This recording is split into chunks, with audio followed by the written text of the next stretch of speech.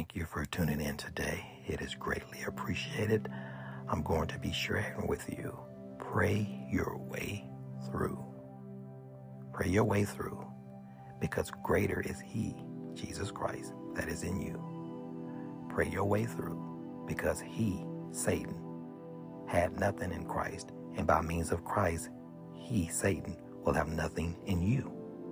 Pray your way through, because the devil, demons, and fallen angels in the spiritual realm want to destroy you.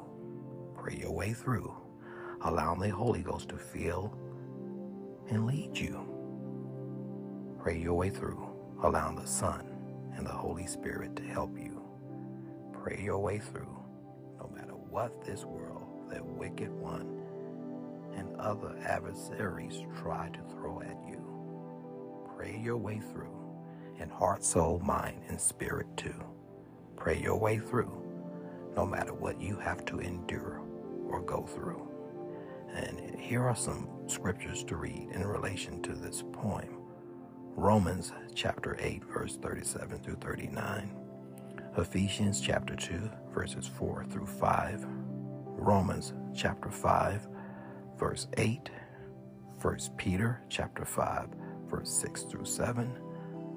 Psalm chapter 86, verse 15. 1 Thessalonians chapter 5, verse 17.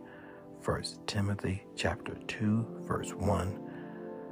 Ephesians chapter 5, verse 16 through 18. And Zephaniah, if I'm pronouncing that correctly, I hope I am, chapter 3, verse 17. May we all continue to grow in the knowledge, grace, and obedience of our Lord and Savior, Jesus Christ. Take care, and God bless.